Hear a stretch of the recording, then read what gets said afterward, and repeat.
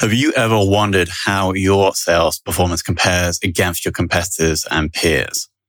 The B2B Sales Benchmark Report provides the definitive guide to what success looks like in 2021. See how you compare in terms of win rate, sales cycle, average deal value, relationships, and engagement.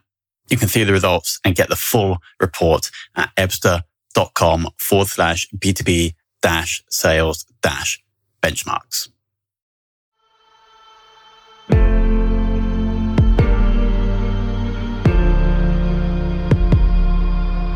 This is Sales Ops Demystified, the #1 most downloaded podcast in sales operations. We invite the brightest minds in sales operations onto the show to deconstruct the why, what, and how behind rep productivity, forecasting, metrics, and all things revenue. This podcast is brought to you by Ebsta, the leading customer engagement platform for Salesforce.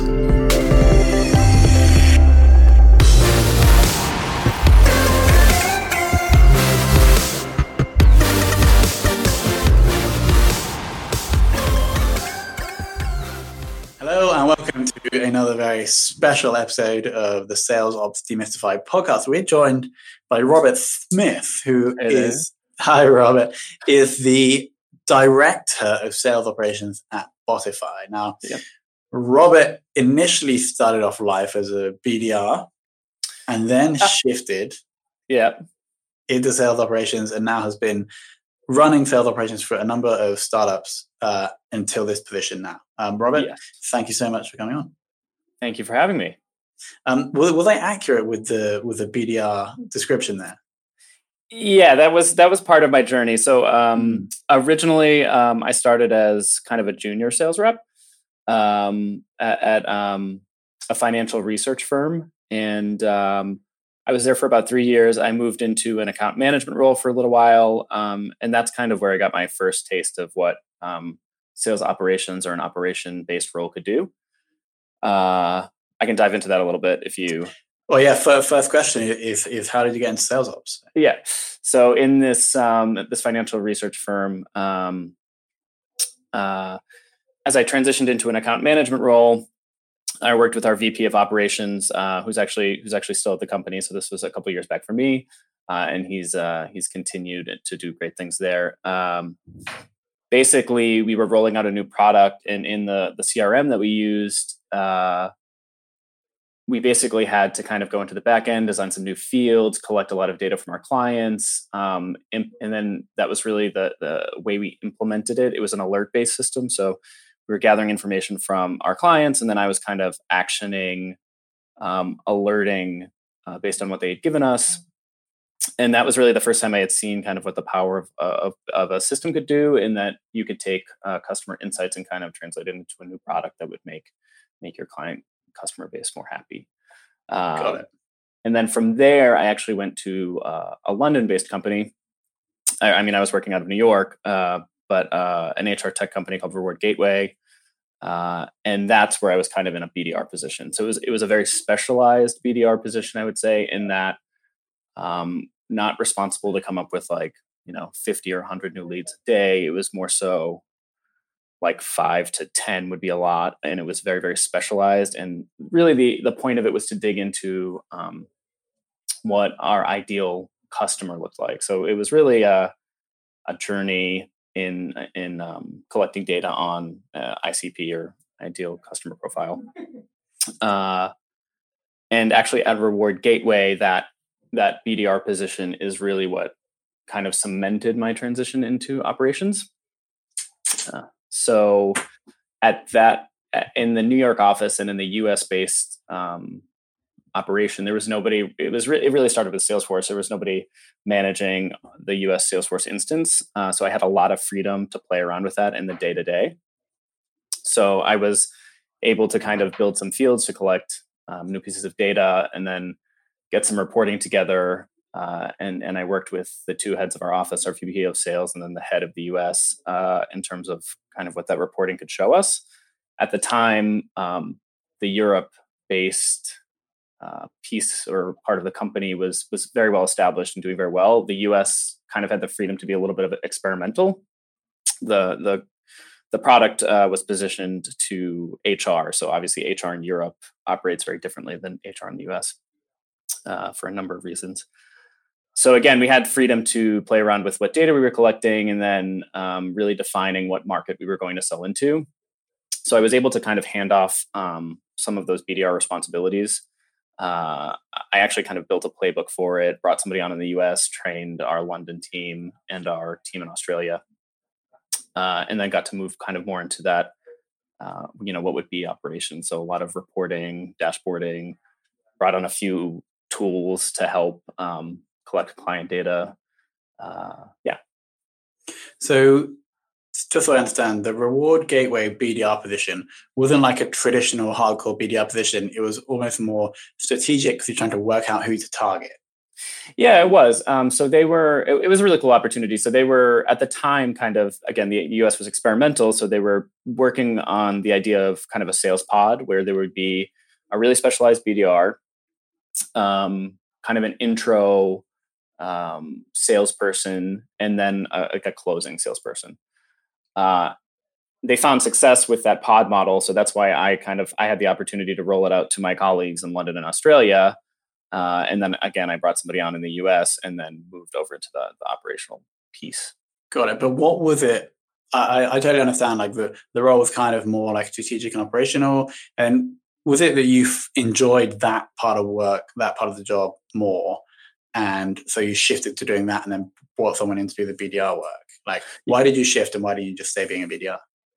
I shifted because I enjoyed, it was really the system stuff. That's what I enjoyed. And that's what got me into operations. So again, in my first position, which was a company called BCA Research, that was when I got like a taste of what, working with systems and what data could really do, what kind of insights you could get and what you could roll out to your customer base. So I knew initially that I liked that. And then when I was at Reward Gateway, I had the opportunity to dig into that a little bit more. And as I said, there was really nobody running our sales force there. And then there was nobody really producing kind of insightful reporting just for the US. So there was kind of that room to move into that position. Got it. I had some luck there for sure. And then during my time, kind of what solidified it all is during my time at Reward Gateway, they were kind of in an interesting position in terms of how rounds of investments work. They kind of knew when another round was coming, at least the general timeframe. So I was there for that, and I got to work with, as I said, our VP of Sales and our head of the US in terms of getting some reporting together to kind of tell the story of the US piece of the business, like the total addressable market and what the potential sales could be and what the pitch would be as the company got this next round of investment and moved into the next chapter. So again, I think that was like the final piece that I would say solidified my interest in operations and what this role could be, because I had the chance to kind of take this data and help tell a story with it. Got it. And if we fast forward to today at Botify, can you quickly share like the size of the operations team and the size of the sales function that it's supporting, just roughly? You're looking at the operations team. It's me. Yeah. This often happens. Yeah. So my experience has been as you said, in growing tech companies, and so Botify secured their Series B right before I joined. They secured it in February. I joined in March of this year. And then before that, I was with another Series B company called WayUp. Reward Gateway was about, I think, a little under 300. And my first position was a much more established company. But back to your question, yes, I'm the sales operations team. Right before I joined, we brought on a chief marketing officer, and she's been great building out her team. So I kind of have two, similarly focused colleagues, but more so just focused on marketing operations, I'd say.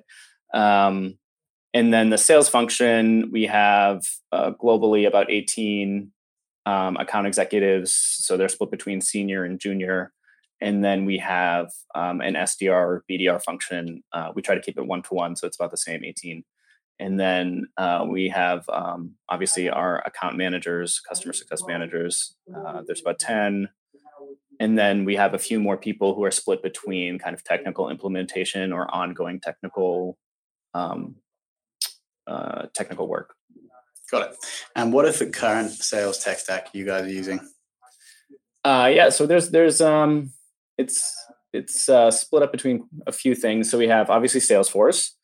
We have LinkedIn Sales Navigator. We have Outreach. That's mainly for our SDR function to kind of send out cadences, track their emails. It gives us activity tracking as well. We have ZoomInfo to help enrich the data that we already have. We use HubSpot on the marketing side. As I said, we've recently brought on a CMO, so we've been really trying to build out that inbound function. On the customer success side, we use something called Churn Zero. I think it's been a pretty interesting tool to help implement to make sure we're tracking customer health score. And then another recent addition has been Gong. So that's been a really cool tool to help get some insights into kind of the prospect journey and ways that our account execs could deal with objections or with seeing common roadblocks. And then it's also been great to help enable our team in onboard. Got it. And so a few things. No, you seem to be tying together quite a few different applications. On that point, data quality, is that as the sales ops function, is that your job? Yes, it's my job to action. Luckily, I have a few people throughout the company that help keep their eyes on it. But yeah, data quality in general would fall on me. There is another tool that we have, which is more like a data lake, I would say, or an application that can really take in data from a lot of different places called CaliberMind. Are you familiar with them? I think a similar company would be like a Hull.io. So that tool has been helpful to gauge data quality, and they can. It's a very good tool to be able to kind of scan your entire CRM as well as other systems you're feeding into it. Cool, and so that'll tell you if you're having data quality issues. Yes, it can. And then I guess when you say data quality, I initially think of like duplicates or things like that. So we have, obviously the standard Salesforce functions turned on. I think with Spotify, we also have we've rolled out an ICP scoring mechanism, and that's really what's linked to CaliberMind. And in that specifically, there are certain signals we want to make sure are filled out that help contribute to the score. If it's really spot on the bullseye ideal customer, or if it's somewhere in the middle or on the lower end, that's based on signals that we have. So CaliberMind helps make sure that we have those pieces either filled out or will highlight it to us when they're, incomplete, something like that. Got it. Now shifting onto your relationship with the sales reps, what are you currently doing to make them more productive? So a few things. Again, being the dedicated sales operations resource, there's definitely a fair amount of just your day-to-day troubleshooting, making sure they're able to enter information into the CRM as they need, or get quotes out to the customers, things like that. So that's kind of the day-to-day.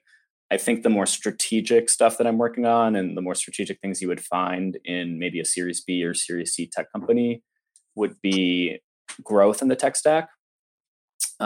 So when I think about productivity for them, for me right now, I think the best things that I've helped with has been, rolling out tools or advocating for additional resources, to help them in their day-to-day. So whether that's getting them access to ZoomInfo or implementing Gong and giving them the ability to listen to prospect calls and maybe a sector that they're working on currently. And then I would add a final piece, which I'm lucky to work with a really great sales enablement manager. And then in terms of productivity, her and I have helped, have tried to work on, kind of perfecting the onboarding experience. Her more so than I, but some of the systems that we've worked on together have helped. Got it. And do you have any tips on kind of influencing salespeople to do things? an ongoing challenge of anyone in operations. I think when I think about sales operations, I kind of think you're the bridge between kind of the front office and back office, if that makes sense. So you have to be cognizant of the fact that you do need your sales reps to do certain things like fill out data and follow a process. But you also don't want to be kind of that traditional back office personality where you lose empathy or the ability to communicate. Yeah. So I think when I'm thinking about working with salespeople, I think about, having empathy for their role. They deal with a lot of different personalities all day. They're trying to be the engine of the company. They deal with rejection. So you definitely want to start out at least with a strategy of empathy and making sure your communication is coming from that kind of place. I think from a tactical point of view, having, effective training is always good. So we have, again, at Botify, another part of our stack is a training platform. So, as you roll out new process, which is common in a growing tech company, things change, you have new products, you introduce new pieces to the sales playbook. You want to make sure that you're staying on top of training. And then as you kind of troubleshoot, communicate from a place of understanding and empathy. Got it. Yeah, I totally agree. Being the link and managing the different personalities and trying to, I really like what you said about not being the typical back office person. Yeah. Yes, you have to try and engage, because you can just imagine the typical like Salesforce admin or even like developer trying to interact with sales and them just like completely clashing. Yeah. Awesome. Okay. Can we quickly, you did mention onboarding. Do you have any tips on increasing ramp time by doing really good stuff in onboarding? It's definitely a challenge. Onboarding is obviously a company effort. And I think at Botify, they've done a great job of working on, as salespeople or customer success people or SDRs come on, making sure they understand the culture. And then, obviously moving on to kind of that sales playbook or customer success playbook. I think the tips that I would give would be try to make sure you have kind of a scalable and consistent process as soon as you can. So for us, it is about a month-long process, and there are step-by-step actions to be taken. So obviously we touch on the culture piece. What Botify sells is a suite. It's a platform, but it's a unified suite of applications to help with technical SEO, content, and ranking. The technical SEO piece is really important to cover because our anybody client facing needs to know how to talk about that. So that's another piece of our training. So we kind of touch on culture, we touch on general sales information. You need to have products training, and then again, I'm jumping back onto Gong, but having kind of a library of calls to listen to is also really, really helpful. So again, our sales enablement manager spends time picking out and adding to a library of calls that would be helpful. So I think making sure you kind of focus on step by step and that it can scale as you bring people on. Got it. And then I just have one more question on that. You mentioned scalability twice.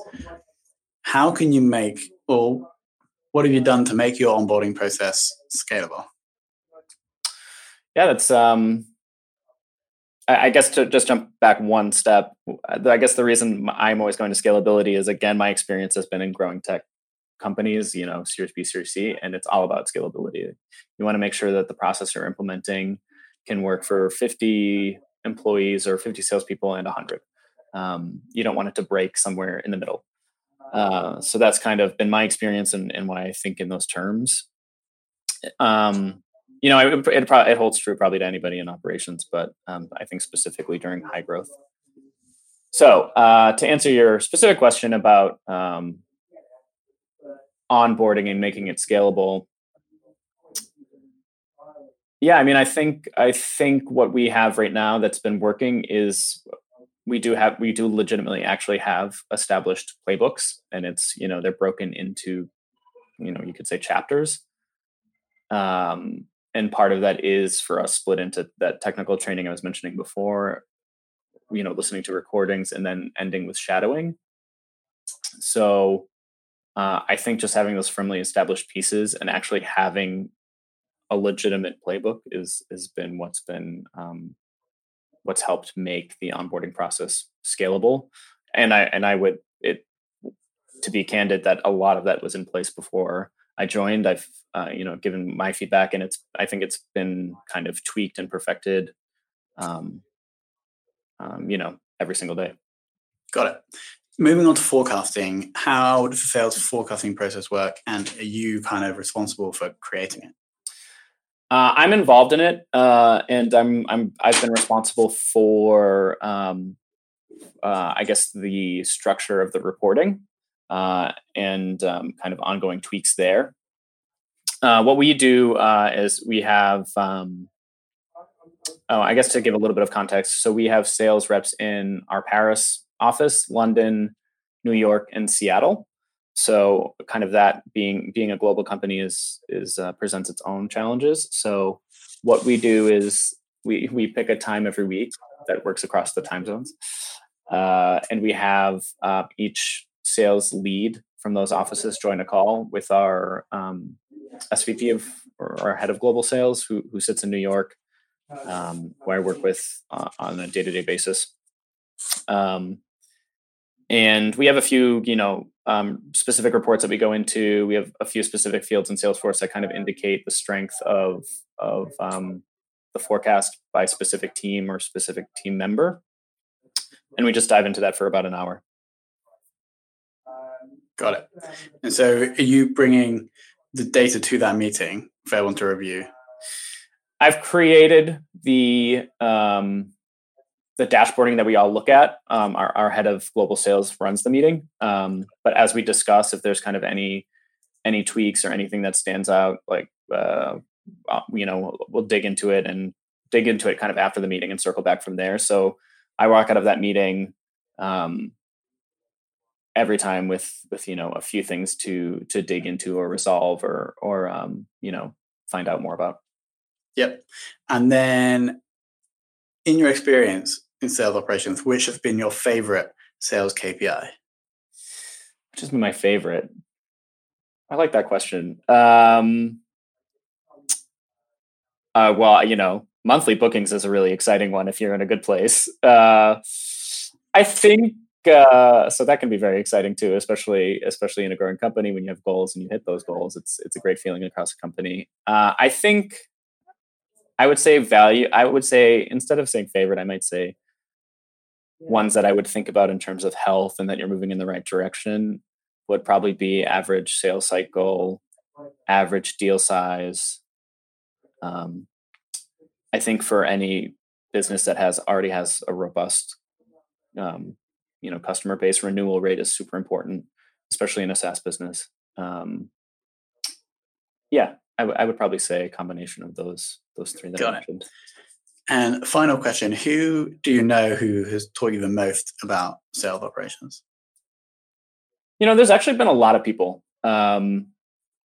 Everywhere I've been, when I've been in an operational role, or sales operations, I've kind of been the only sales operations person. So I feel like I've learned throughout my career from people who didn't necessarily have that title, but who had, a similar thought process. To give you one caveat, I think the reason that happens, and probably happens to a lot of sales operations people, is at another company I worked at, Flashpoint, my manager was the head of finance, and we had a couple conversations about it. And he always said, like, you can't go to college or university for sales operations. So everybody kind of falls into it in a way. I think at each company I worked at, there was somebody that I learned something from. So at UC Research, there was a guy, his name was Dennis Metcalf. He's still there. He's now their VP of sales operations. They didn't even have a sales operations title when I was there. So I think that, shows that he already had that mindset, and then, was a great fit for that role. the company I worked at, WayUp, there was a person named Aten Garg. He actually moved into the private sector, but he was our head of finance. I learned a ton from him. Understanding how to look at revenue from the company perspective, as well as little day-to-day things like great Excel tricks. At Flashpoint, Rob Resnick, he's their VP of finance and corporate development. Also super operationally focused. I learned a ton from him. And then I think, to jump back to Reward Gateway, there were two people, Tom Lavery and Shelly Packer. They actually now have their own sales training and sales training platform called Jiminy. So they were entrepreneurial, obviously, but both had a great insight into making a business scalable and how to set up an operational framework.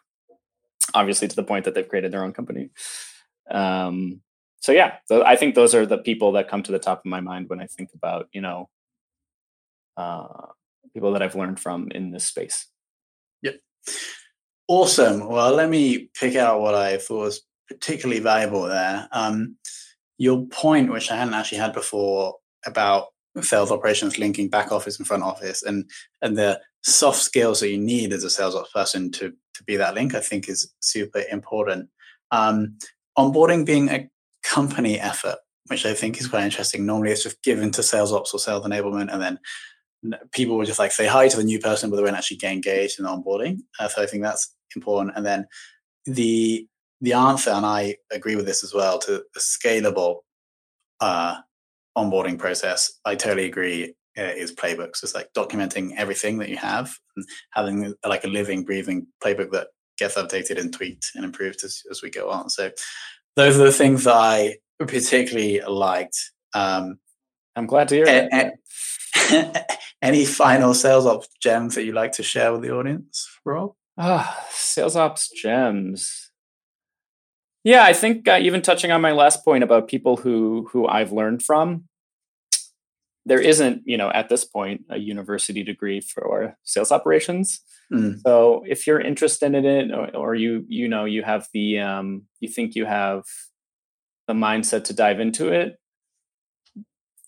a way to succeed is to really, lean on similar people, or people that you think you can learn from in that regard. And then also, because there isn't kind of a degree system for it, there's actually a huge community that you can learn from. So, dive into things like this podcast, or dive into things like Google Groups or Meetups, or online forums. There's actually, I would jump back to, this is not a part of my current tech stack, but I've used it before, which a tool called Insight Square. They have a yearly operation focused conference. So actually 1 year it was sales operations, and then they kind of grew into revenue operations, but there are great conferences out there.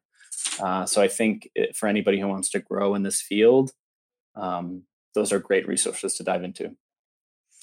And there we go. Rob Smith, the Director of Sales Operations at Botify. Thank you so much for coming on and giving us your time. Yeah, thank you for having me.